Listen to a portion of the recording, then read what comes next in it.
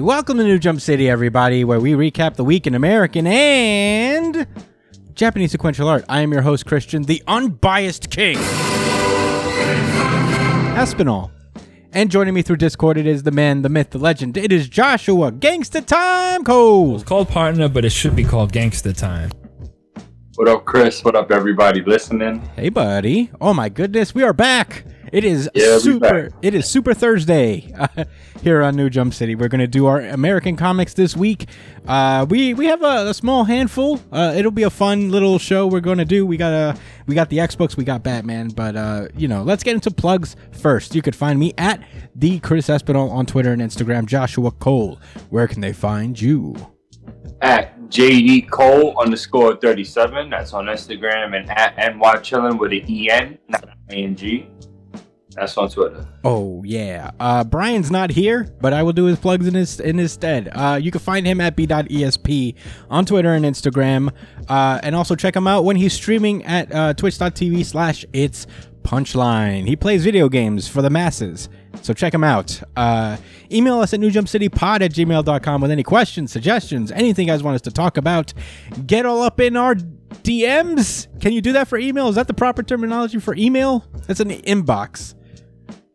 Anyway. I don't know. Yeah, I don't know. Email us. Whatever you guys want. Or you can comment on whatever video you watch, whether it's the full episodes or the little highlight breakouts we make for every manga that we do. Let us know what you thought about this week's comics and manga. Subscribe while you're at it. That would be super cool. Like, share with your friends. It'll be super sweet if you guys would do that. Tell people if you like the show, let people know. If you prefer audio versions of the podcast, we are on every podcast platform there is, whether it's iTunes, Apple Podcasts, Google Podcasts, Pandora. We're everywhere, so check us out. And with that being said, that's it. That's done. Spoiler alerts ahead. Let's get the show started. Batman. This is Batman number 117, the Fear State finale. We finally made it. Last we left off, things was not looking good for Simon Saint. He is freaking out right now. These panels, those first three panels, when you zoom in. Yeah. Where he's just like... That's a story in of itself. Yeah, he goes through like the 3 stages of grief. In the first view, where he's just like, I don't understand. I spend so much money. How is this not working? The second panel is, for whatever reason, he's got like his cheeks like like what? He's like, I can't understand. It's just a guy in a suit. Why can't they kill him? And I'm like, you must be new here. Yeah, very new. Yeah, you thought it was sweet out here? So yeah, everybody around him is just like, yo, everything's going terribly. Like, the mayor's mad at us, and he's like, I don't have time for a 2-bit politician. You don't give a fuck about no politician. Come on. We're making money moves here. His other guy says, like, there's been another earthquake and shit is going down. Some buildings are starting to collapse in the Narrows, and he's just like, oh my god, we need to arrest someone now. Yo, we need to make an arrest now. Pure desperation. Yeah. Imagine me needing to arrest someone this badly. But that's when some guy, he hears a thump at the door. The door opens, and it's the whole Bat family rolling in Peacekeeper armor.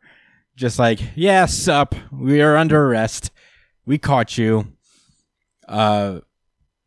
Meanwhile, back at the battle between Peacekeeper number 1 and Batman, they're really out here scrapping. I'll give them that. This is like the most action, like for real action I've seen in a comic book in a long time, where it's just like 1v1 actual battle going on. Yeah, Batman versus Raisin with technology. Yeah, a Raisin Man. Cyber Raisin. Destroyer, yeah. Peacekeeper. Look at his head. That was great. Yeah. Scarecrow is talking shit to Miracle Molly as she's trying to, I guess, fix his machine somehow. He's like, my fear bomb will go off in just a few minutes, and then Gotham can evolve. And she's like, shut up, dude. I'm not gonna let that happen. Scarecrow whispers some doubt into her. He's like, then it's in your hands, isn't it? You get to decide. Does Gotham stay the way it's always been, or does it change right here and now? And man, he mentions the Unsanity Collective, where he's like, your Unsanity Collective has been wrong about so many things, but at least now, we can't just keep pushing forward the way things are. Miracle Molly knocks him out, and then starts thinking about what he says. She's just like, shit. He's gotten to me, I guess. That last part? He's real convincing, that Scarecrow, when you really want him to be. Meanwhile, the battle continues in a big 2-page spread where Peacekeeper's like, that all you got, Batman? And he says, no. And the rest of the 2-page spread is him whooping ass. Meanwhile, back at Eden, Poison Ivy is confronted by Harley Quinn, who is bringing her Poison Ivy's innocence in the form of another Ivy. Apparently, the last time Ivy died, Gardner saw that you might not survive. Well, the last time she attacked Gotham, rather, Gardner saw that she wouldn't survive, so she took the most precious, innocent part of Ivy and planted it somewhere. And it was found by bad guys, but Catwoman saved it. And that's how that happened. Explained, I guess, the plot of Catwoman up to this point, I imagine. So she's like, please merge with your innocence again and make things okay. And Poison Ivy doesn't really put up a fight. She's like, okay. Fuses with her innocent self, and she's back to being Ivy. Yeah, that was easy. That was easier than I thought. I thought it'd be a little bit more of a struggle there. But I guess this makes sense. Ivy calls off her big attack on Gotham and instead uses it to bring people peace instead of the fear that they were experiencing during this time. She even heals that one Unsanity Collective kid. That was sweet of her. And then she and Harley share a kiss. Ivy is fully back.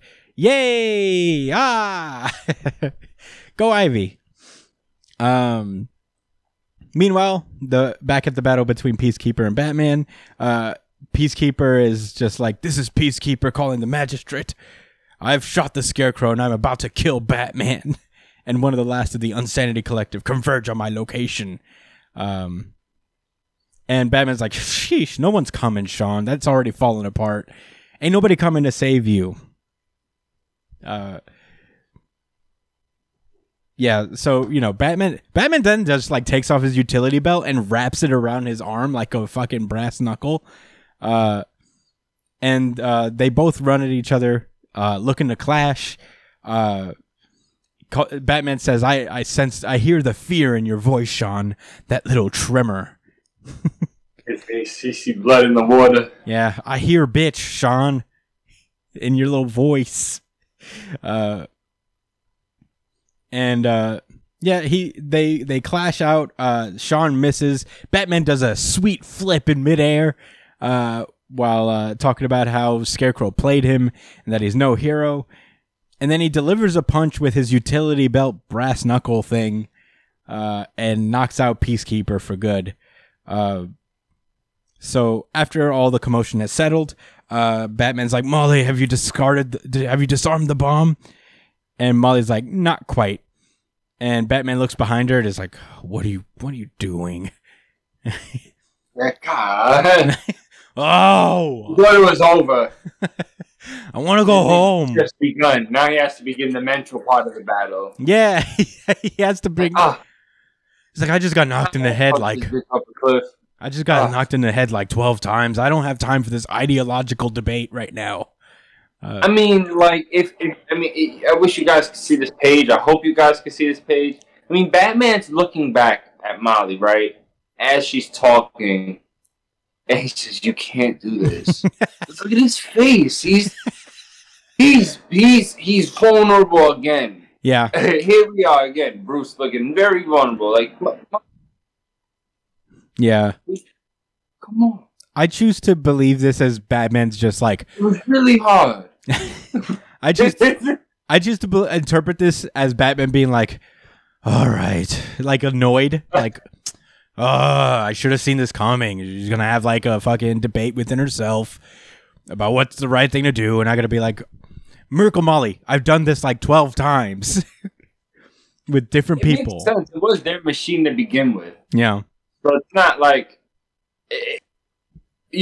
all Scarecrow did was kind of like remind her what their purpose was in the first place, the insanity, and I guess that's what makes these next couple of pages really impactful, because we're seeing the fruits of Batman and Miracle Molly's conversations that they had before, and then them experiencing this and both of them being vulnerable. Anyway, wait, let me save that for after we finish. Yeah, I agree with, I mean, honestly, all jokes aside, there's this very nice moment where Batman uses, unwires his cowl and gives Miracle Molly this jacks that will allow her to just kind of like tap into the Bat computer in Bruce's cowl. And she sees all the... Got an aux cord?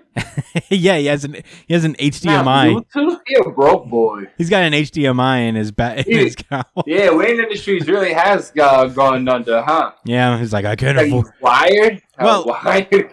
Wayne Industries hasn't gone down. He just doesn't get any money from it anymore. His ass has gone down, yeah. You got an Ethernet cable in there? I can't do Bluetooth anymore. I can't afford it. So yeah, Molly sees all of the stuff that's happening around Gotham with Saint being arrested and the mayor being swarmed by the media, and the Peacekeeper drones just like leaving, just bouncing, I guess. They were called off, I imagine. And the Bat family just kind of walking away, triumphant in a way. There's this really cool page where as this newscast is going, talking about how the day is saved and they know who to thank about it, because they see that fucking light in the sky and they know who was responsible. This big splash page of the whole Bat family looking up at the Bat signal. And Batman lays down some real truth here. I really appreciate, to paraphrase, my favorite moment of this is when he says, the human capacity for good is incredibly powerful. I believe when you take away politicians and the media and corporations, and it's just people together, they can overcome their fears. They can overcome anything. And Molly's just like, I'm not sure. I don't know, Batman. I'm not sure you're right. And Batman's like, I'm not sure I'm right either. There's not much in this world I'm sure of, but I do believe. And Miracle Molly puts down the mind machine device, and she looks at Batman and is like, I want to believe too. She runs up and embraces him. And this big last panel showing a flower growing out of what I assume is gravel. I mean, it is a sewer, so just asphalt or whatever concrete is used there. And that's where the issue ends. There is a backup story for Batgirls, which is a series that's actually coming soon. But yeah, that's pretty much the whole thing. That was Fear State. I imagine there's going to be an epilogue issue coming after, but yeah, James Tynion's run is like very close to over. I guess I'll start off. I'll say that this is my VGI, I would say. Certified VGI. Same. Yo. Certified VGI.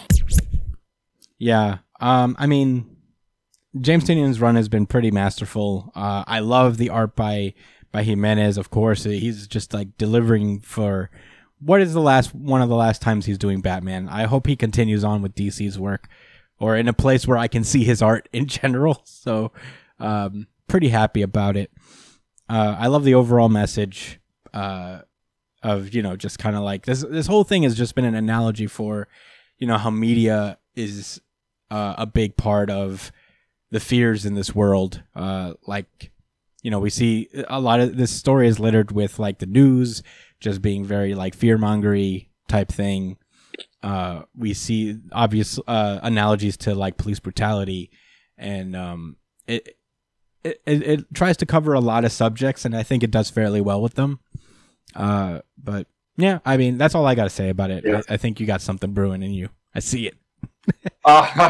Yeah. I have a few thoughts. I got a little emotional reading this. But not like the crying kind of emotional, like, and not even like the happy, or I don't know. I guess you could say sad, but I really want to give a kudos to the artist and how this is just. I mean, they have done well this whole series. So and we've documented that many times, but this is one of the times in sequential art where the art tells and sells the story and shows the true potential of comics or of sequential art and why it is a respectable media and a media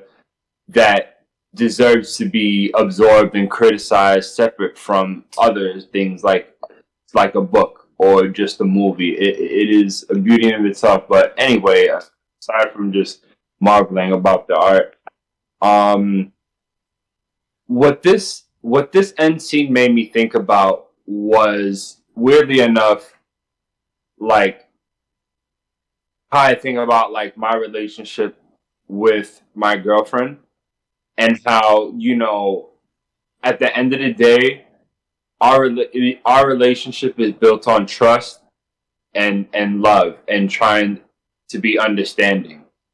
And I would really argue, bro, that at the end of the day, that is what society is.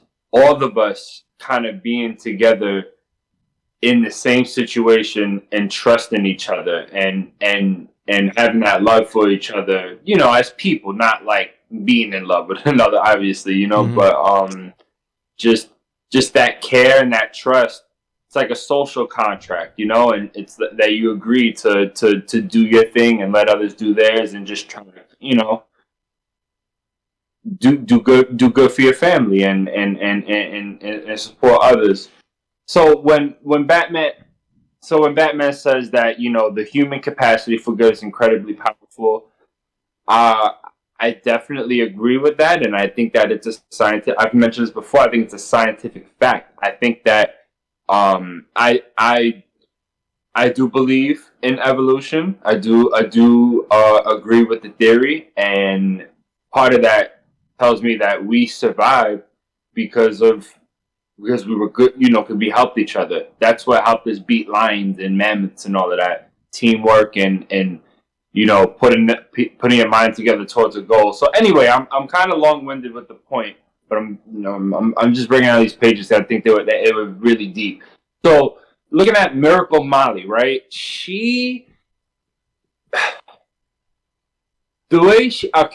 So even though we spent a short amount of time with her, which similar to Star and Stripe, where it was skillful how we got a liking to her in just such a short amount of time. That happened for me with Miracle Molly. Literally I always thought she was cool. I liked the way she stood up to Batman and how her progressive ideas and standing up for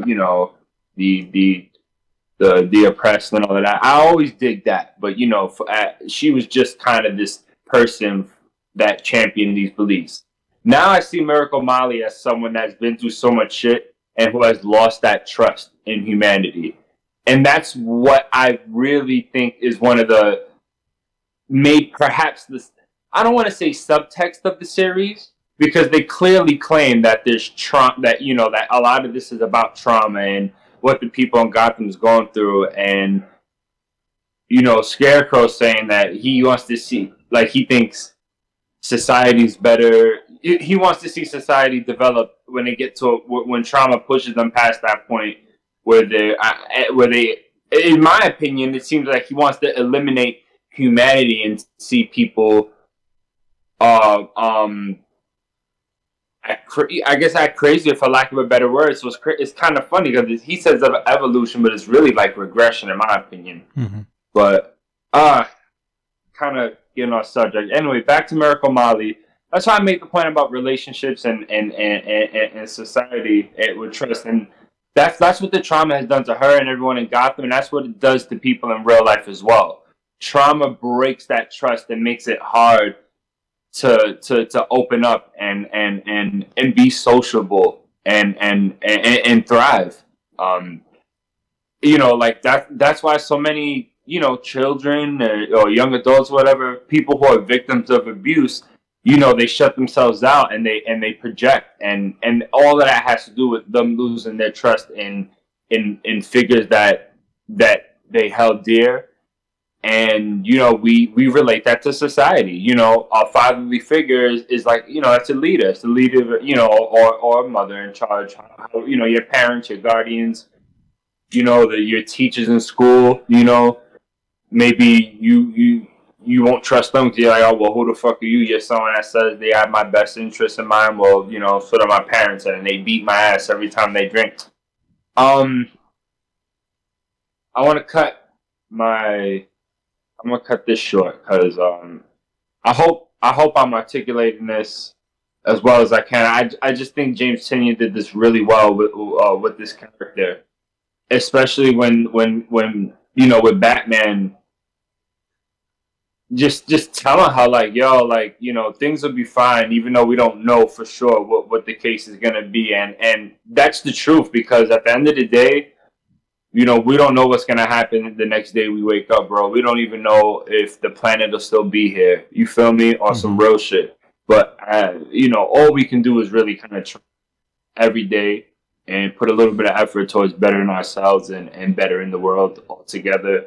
And that's the difference between Batman or Bruce Wayne, who's a millionaire, and, even though he's a fictional character, but, even though he's someone who has all this money and stuff, he tries. He uses his funds and puts his body on the line to try to better the world the best he feels like he can. He's not perfect. I mean, he's not fucking Clark Kent.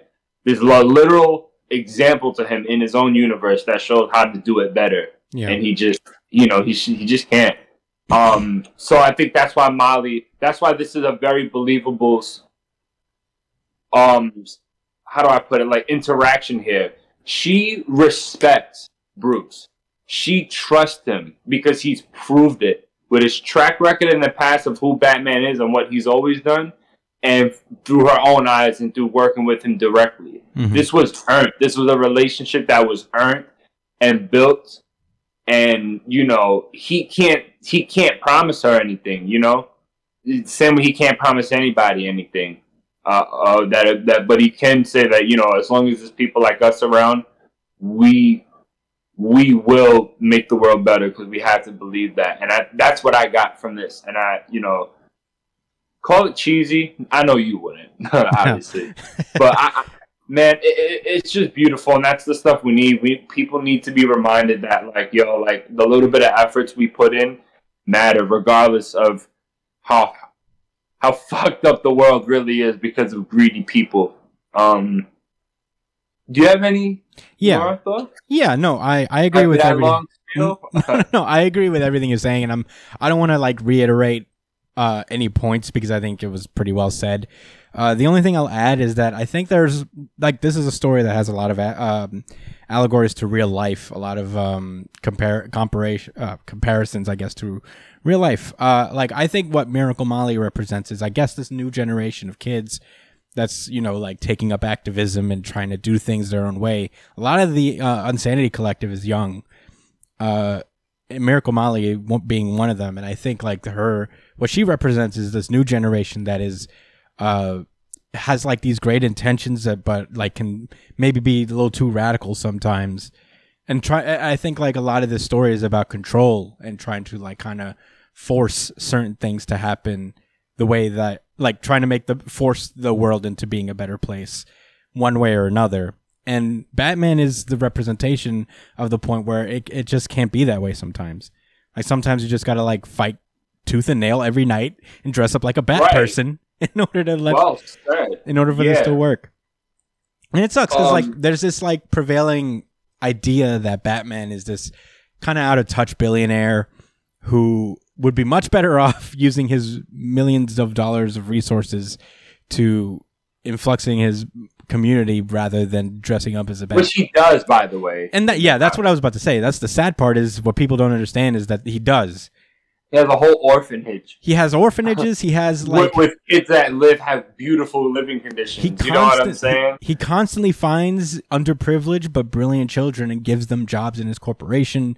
And this is outside of his work as Batman. The problem is that like whenever Batman tries to do something, like Bruce tries to do something in terms of I guess a charity or whatever, there's always some weirdo coming in and bombing it. It sucks. And that's the whole thing, is that Bruce can do all the things he wants, but like, there's always been crime, and it's like aside from the crazy ones that he's technically created, if you want to even say that much, but there's always been mobsters there that was just like casually shooting people and whatever. That was stuff that he didn't create. But I think this really shows what Batman represents to, say, community. The ideal rich guy, the ideal of a privileged person using their privilege to help others as best he can, and a lot of it is selfish because it happened. He's doing it as like a constant coping mechanism to how his parents died. So there is a bit of selfishness in that, but he does have Gotham in heart. I don't think I would take the ass whoopings he would for my city. Like it is pretty crazy, the idea. Even if you do have like the best technology, he gets his ass whooped. He got beat down by the Peacekeeper this issue. It takes a lot of chutzpah. But I will say that I think this captures. There was definitely a societal message in this, and it's that it doesn't come. Change doesn't necessarily come from like these big sprawling actions. It comes from smaller ones, like the things you do every day for your community, whether it's, for lack of a better term, fighting crime or, helping people out in whatever small way that you possibly can. And just generally being a nicer person and trying to be more minded and helping people wherever you can. And it doesn't have to be a big dramatic gesture. Yeah, man. I what? People are put in adverse situations, and a lot. I'm confident. I think I'm confident in saying most of the time it's because of other people's greed. And back like you said, Batman said, if you take away the politicians and the media and the corporations, etc. I don't think those things inherently complicate life and make things rougher for people. Of course not. No. It's the corrupt people in those positions that happen to be in those positions of power because of the nature of it. Mm-hmm. It just happens to be. So yeah. Well said, Chris. And this is This is. I don't know. Is it underrated? I mean, obviously, it's Tinian's Batman. Run? I'm not sure. I'm not sure how. Like, I'm not that tapped into American comic audiences. I would love for people to comment and let us know what they think about Tinian's runs. I personally think that this was a pretty masterful run. I feel like it feels like cut short because I think Tinian is leaving to do other things for some reason. But I do respect like what he's tried to do here, and I think he's done it pretty well. I don't know how people rank this Batman run. I would love to hear it. If you have any opinions on what you think about Tinian's run of Batman, please let us know. Comment, whatever, and we'll read them next time because I believe the next whatever we see next from Batman will be Tinian's final issue on the run. So please let us know. But I've exhausted all of my thoughts on Batman. Do you have anything else to say finally, or do you want to? Oh, same. I've exhausted my thoughts as well. Well, with that being said, Batman was fantastic. And we will move on. The X books. We only got 2 of these today. Man, Marvel has really been blessing my wallet lately. I appreciate it. Must be a thank you for all the loyal the loyal dollars I've spent with 5 books in a week. But anyway, we're going to start with Sword number 10. Last we left off, it turns out WizKid is a traitor. And and also I guess the Super Guardians of Shi'ar were just like washed by the Lethal Legion. They sure were. They got destroyed. It was kind of crazy. Even Gladiator was there, and I'm like, Gladiator doesn't play games. Why isn't he just like eviscerating everyone in his path? Everything I've seen of Gladiator has been just like nonstop savagery, but I don't know. All of a sudden, he's soft. Anyway, this issue starts off with WizKid, aka Takashi Matsuya, and we learn a little bit about his experience. He is a paralyzed mutant, and he is actually dyslexic as well. He talks about how in Krakoa, it's a lot like, living in, I guess, for lack of a better term, the human world, where no matter where he goes, his disability is always like brought up and just kind of like questioned, and everybody gives him like the weird side eye on top of him being dyslexic and him having to feeling like he has to prove himself and how smart he is, having to like build shit just to make sure people know that he's not stupid. And yeah, the next scene is just basically the fallout of what happened in last issue regarding the Super Guardians. Storm comes in and is like, I don't like that you've killed these people. What the fuck? So, Mr. Elegant points his cool atomic chainsaw at Storm. But Frenzy comes in and blocks it. I don't know what her powers are at all. I'm gonna look them up right now. But in any case, she blocks the attack, and Sam also comes in, knocks his fucking teeth out. The weird Deathbot guy, he just kind of shuts down and plays dead as the big orb in the sky. I forget its name. Commands it to. Damn, I forget. Yeah, I forget it too. It's a cool name too. Probably they all have interesting names. Yeah, they all. There's like I remember Mr. Eloquent. She's I don't know. I'm not even gonna try. But yeah, it shuts down, and the princess of Shi'ar is like, or the queen of Shi'ar is like, she did it. She won. Deathstrike is like, yeah, she sure does, but I don't think I'm gonna like go down there quite yet. I think there's still something fishy going on. I love the dialogue from the fucking from the cyborg horse thing. Like, I like how Storm tells him, like, so what you gonna do? Like, you gonna surrender, or am I gonna tear you apart with these tornadoes? And he's like, noted.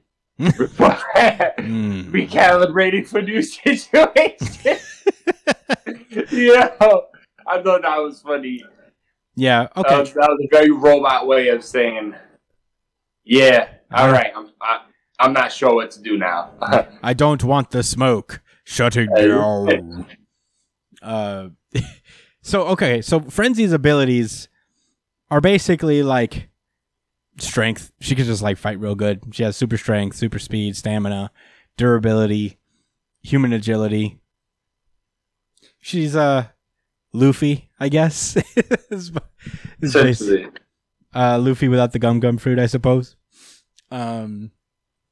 But anyway, back to the Sword Station. Cable is approached by WizKid, and WizKid remembers that, like, yeah, the old Cable's here. Back when he was young Cable, we were pretty cool buds. He was nervous being up here because this was his first like real job on Krakoa.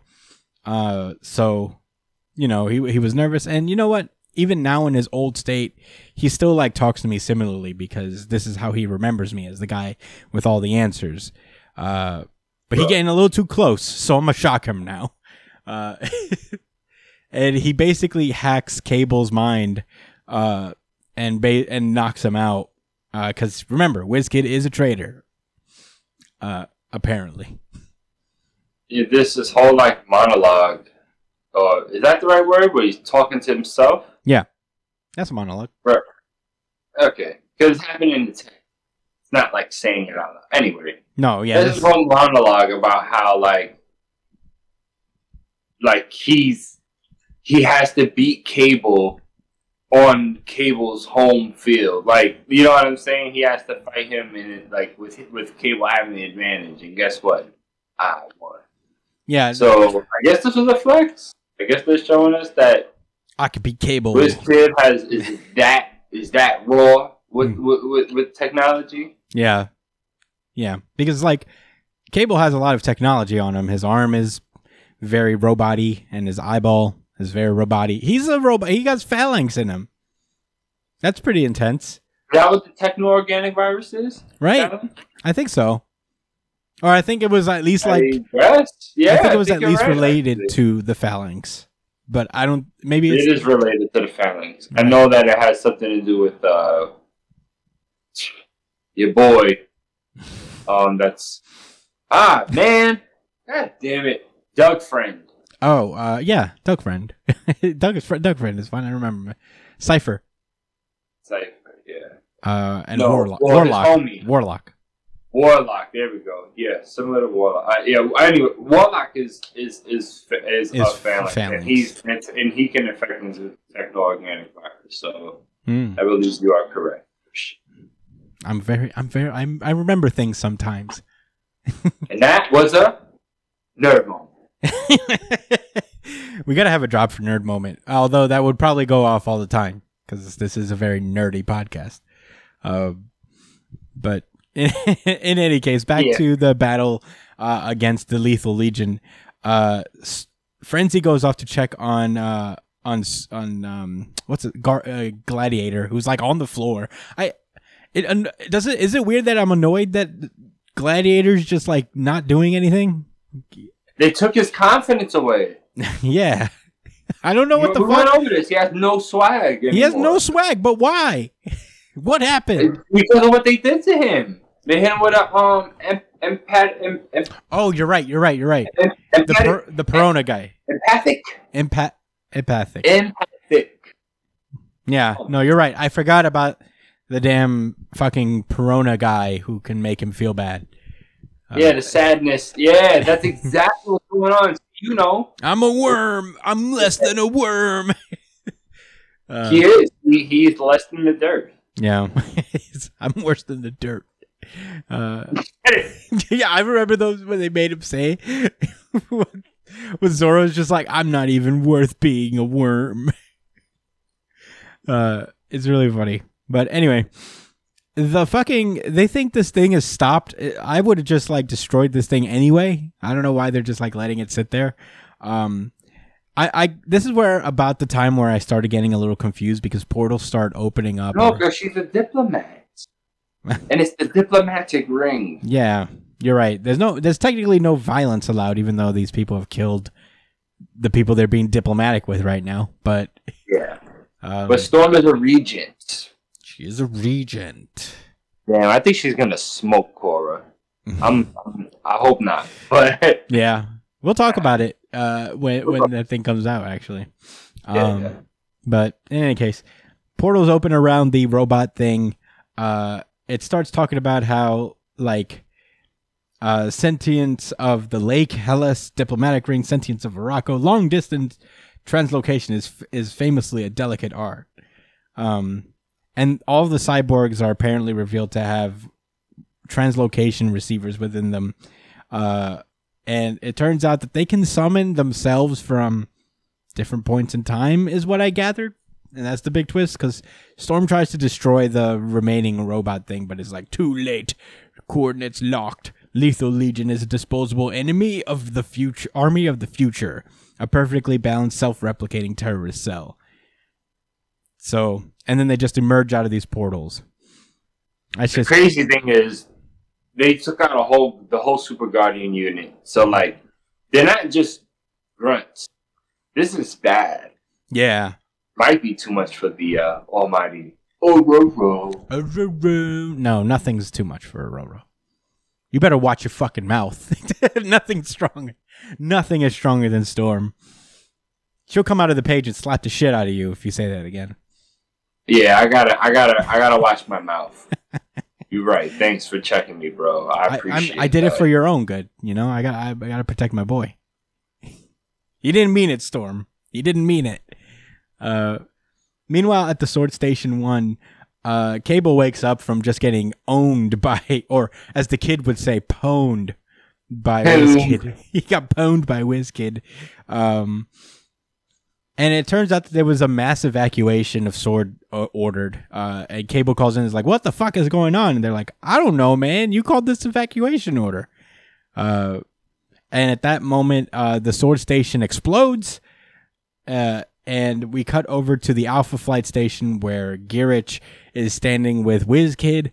And he's like, oh, good work. You actually blew up Sword.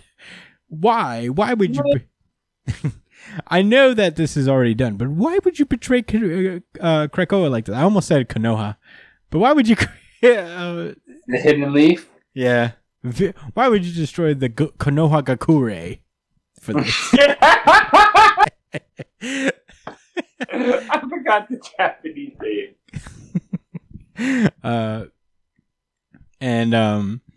Yeah, he basically says, like, let's just say I don't see humans and mutants all that different.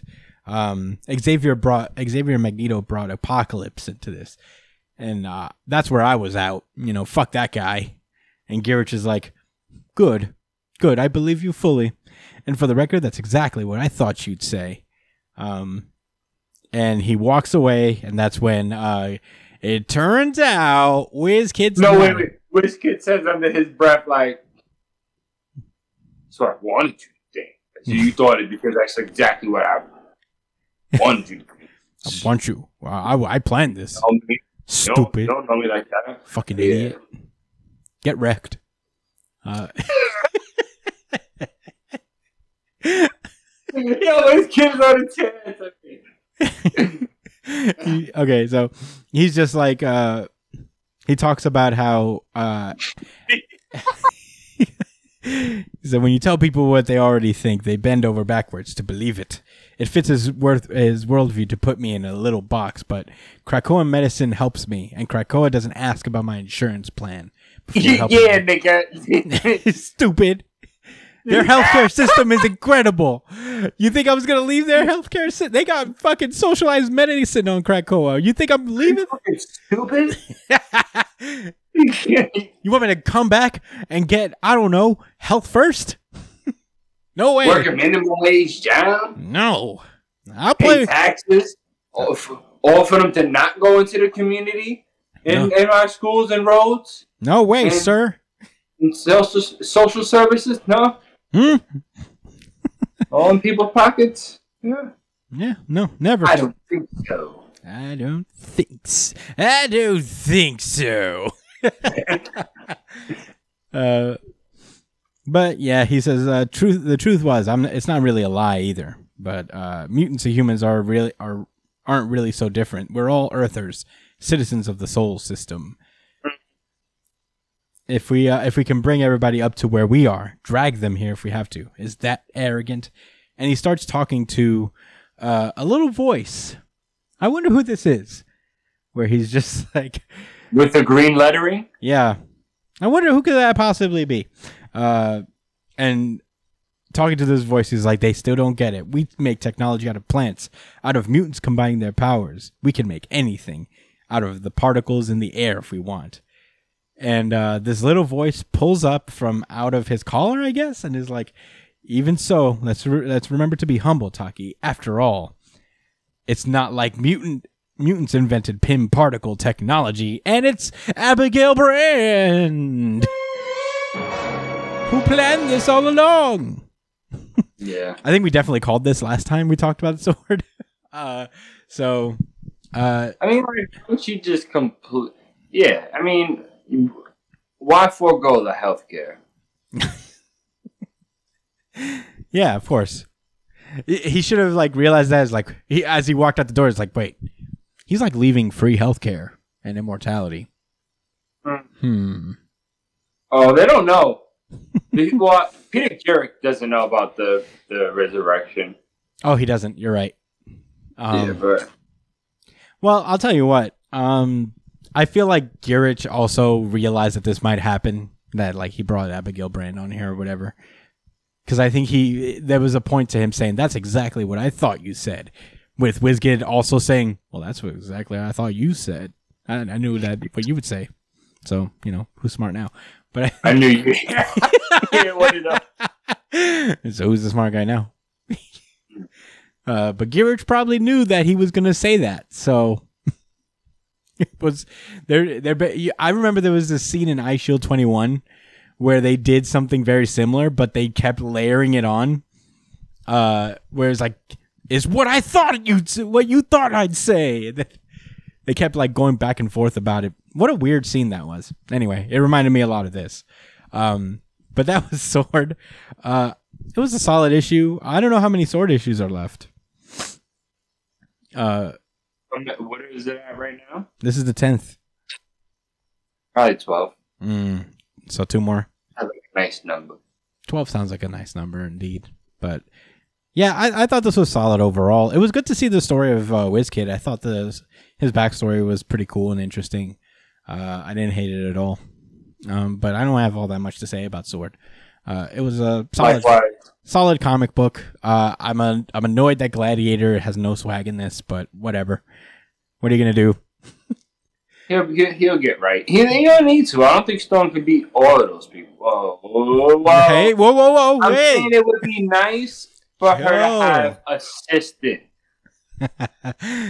Yeah, I wish she would just like spare them a little so other mutants can do things. She can't beat all of them easily.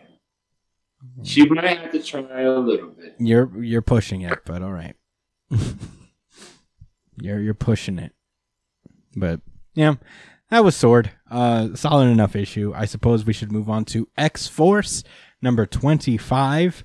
This is the 25th issue, which is a big deal in American comics. The Quadrant Centennial issue. Big word I haven't used since episode 25 in general, so pretty good. We open with Wolverine visiting Forge in his forge, and he's apparently built Wolverine a surfboard made out of Krakoan balsa and adamantium. So it's equal parts a surfboard and also a very sharp thing.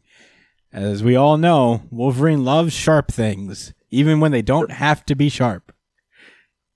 I don't know about surfing, so I mean, maybe the sharpness is excellent. Yeah, it needs to.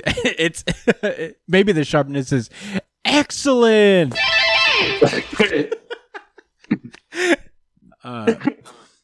But yeah, I mean, I don't know anything. If there are any surfers who listen to the show, you can comment and let us know the significance of a very sharp that makes you bleed type surfboard. But anyway, I guess Wolverine's gonna go. Wolverine is just a vehicle for like male coolness. Yeah, he does everything. I don't know how else to explain that, man. Like, he's everything. He's everything that's cool and manly. Manly, yeah. Like,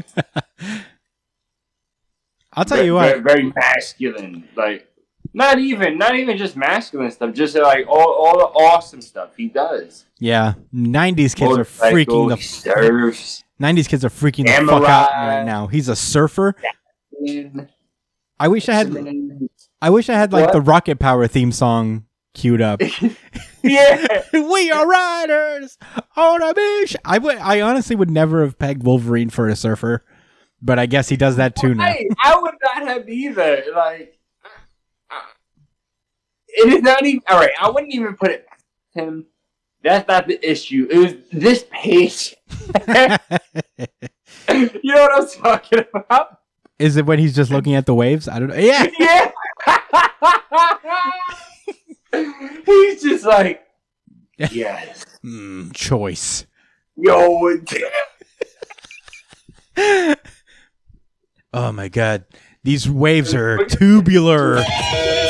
When he starts waxing poetic about the tubes. Oh my god. Dude. And the We're tubes. gonna get to that. We'll get Listen, to that. I will, before we move on, I will say that he talks about the tubes, but he's also like, I love these waves so much because they really fuck you up if you fall in them. They really beat the shit out of you if you fall in these waves, and only I can survive them. So, you know, I fuck with them. I just come here and die sometimes.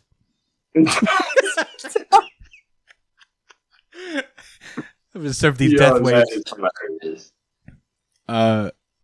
So we cut over to the cuckoos, who I guess are like just chilling, being a hive mind. Yes. And they look up in the air and they see like this text being written out. It says Phoebe plus Quentin in a big old heart thing made out of psionic energy. And Quentin pulls up, is like, "Hey, let's go on our date thing. What we gotta do?" I thought this was a cute little gesture. But her sisters are mean.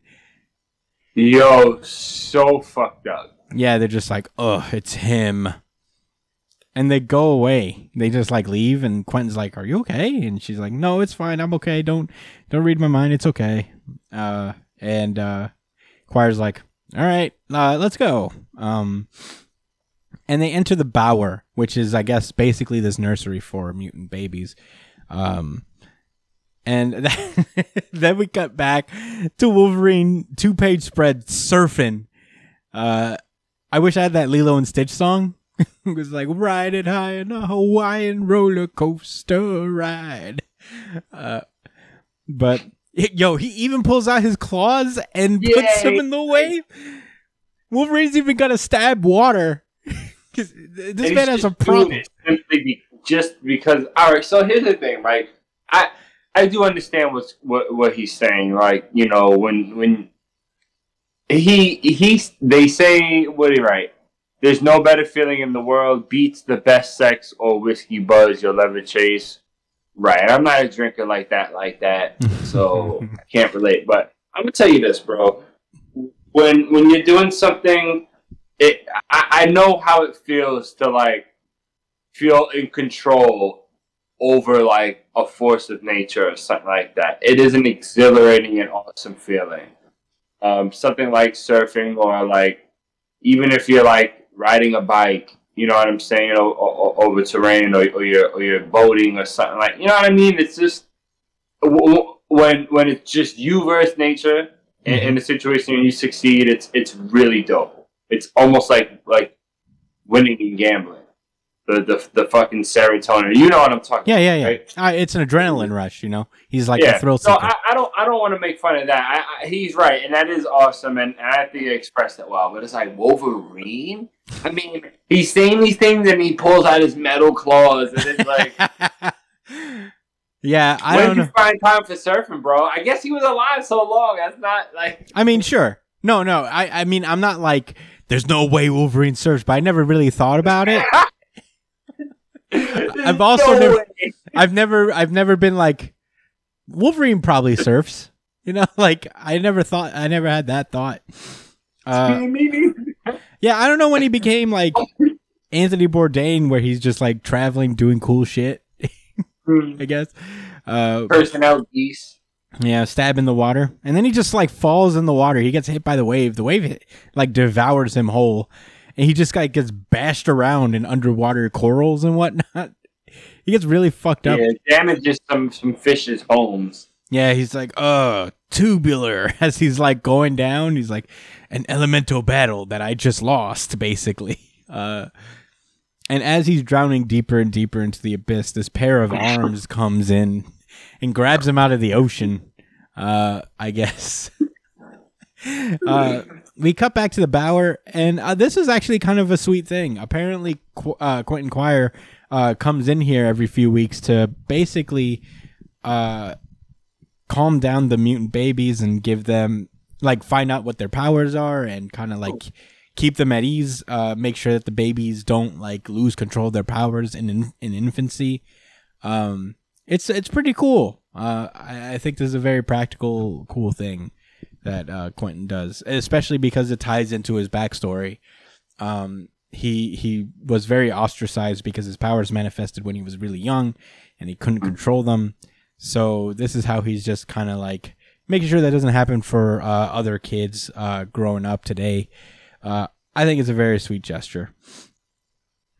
But yeah, I thought it was really nice, and it was maybe not subtle, but it was a cool way of showing his growth, affirming his character growth through this series. I mean, if this series ain't doing nothing, well, it's done other things, especially with Beast. But if nothing else, the development of Quentin Quire has been very enjoyable to see by X-Force. Yeah, I mean, we haven't been, like, before the Hickman era, we weren't really tuned into the X-Men all that much, but Wolverine and the X-Men really introduced us to Quentin, and we really loved him back in the day. Yeah, he was dope. He was a piece of shit. Yeah. But he was cool, man. Yeah, he was edgy shonen protagonist, I guess. He was Bakugo, essentially, but just meaner.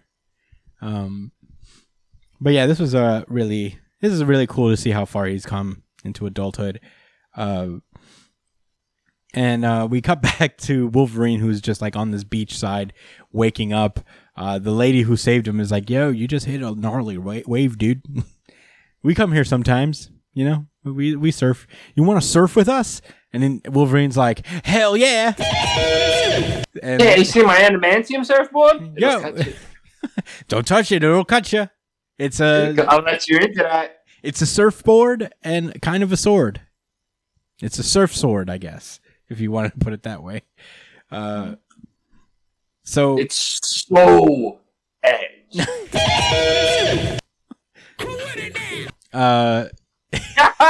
It's been a little while.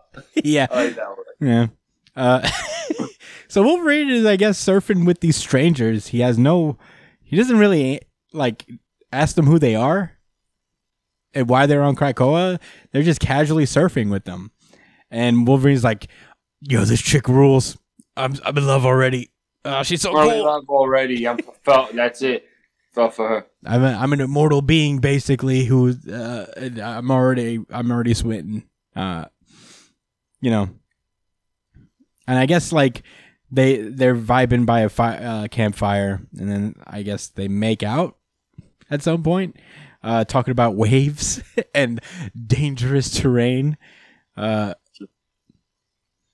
So, yeah. Anyway. Oh, the purpose of the scene is actually, like, Wolverine reveals that, like, she's like, "Hey, we're thinking about hitting the break off the Arakan Point by the peninsula." And Wolverine's like, "That's not the point. The point is here." And she's like, "Oh, right.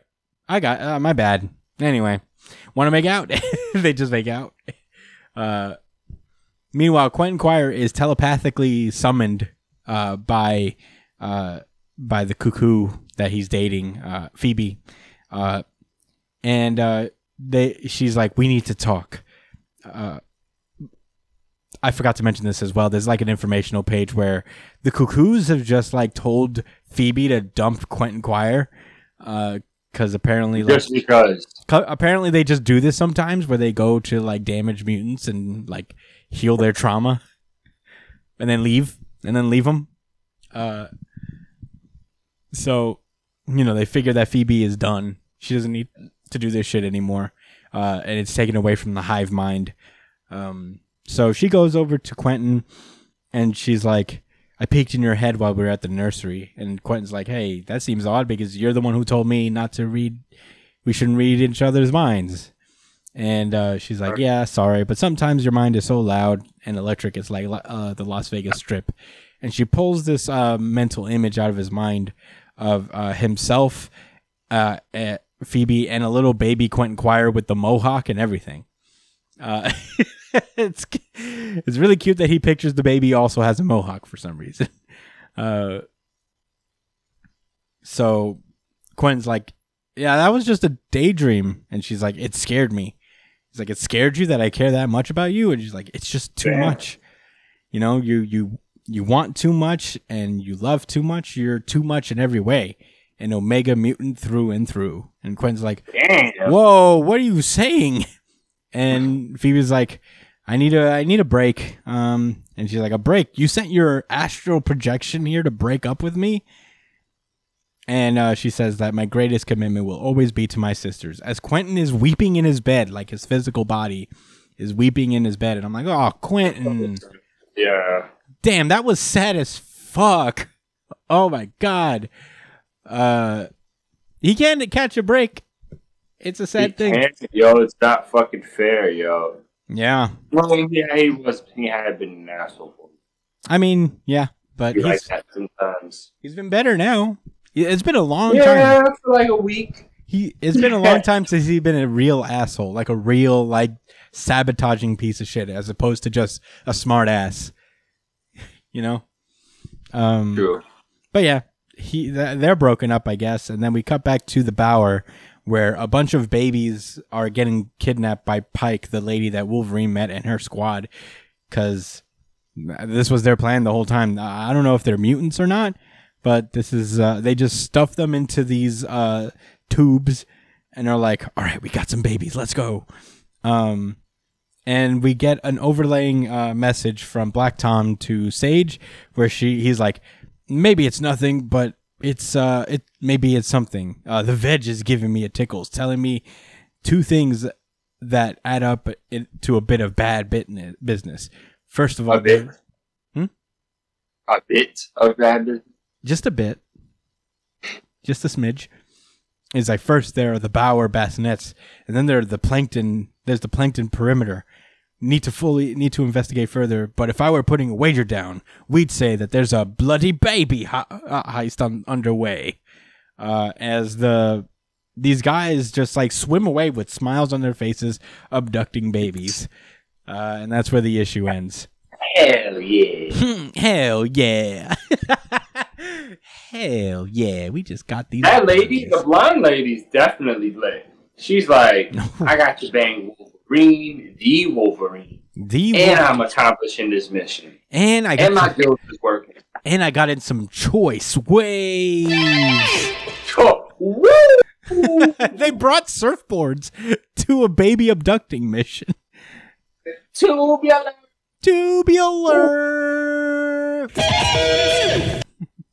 Well, that's X-Force.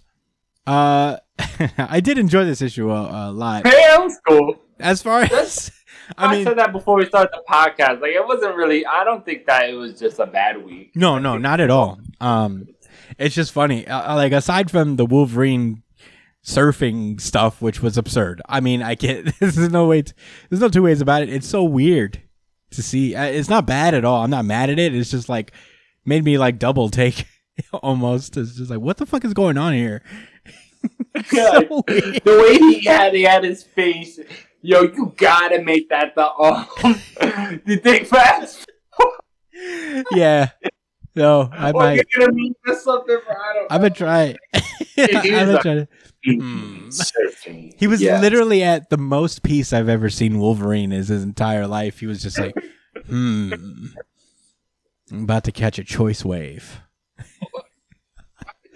Too serious. He's not Spider-Man. He's not Batman. He is, though. That's the thing. People love him. Yeah. Yeah. You know what? A while ago, I was thinking, why haven't Spider-Man and Wolverine got their own series? They have a little dynamic, and they do. They have like a mini series out there somewhere. I'd like to read it someday, but in any case, that was X-Force. Lots of fun. All the books were solid this week. Nothing super intense, but in any case, that's all I got to say about it. Are you all set? Yeah. Then that has been our show. Oh, yeah. Thank you guys so much for listening to Super Thursday. Very fun. Very glad to have done it. You can find me at the Chris Espinal on Twitter and Instagram, Josh at JDCole_37 on Instagram, and at NYChillin on Twitter. Brian is at b.esp on both Instagram and Twitter.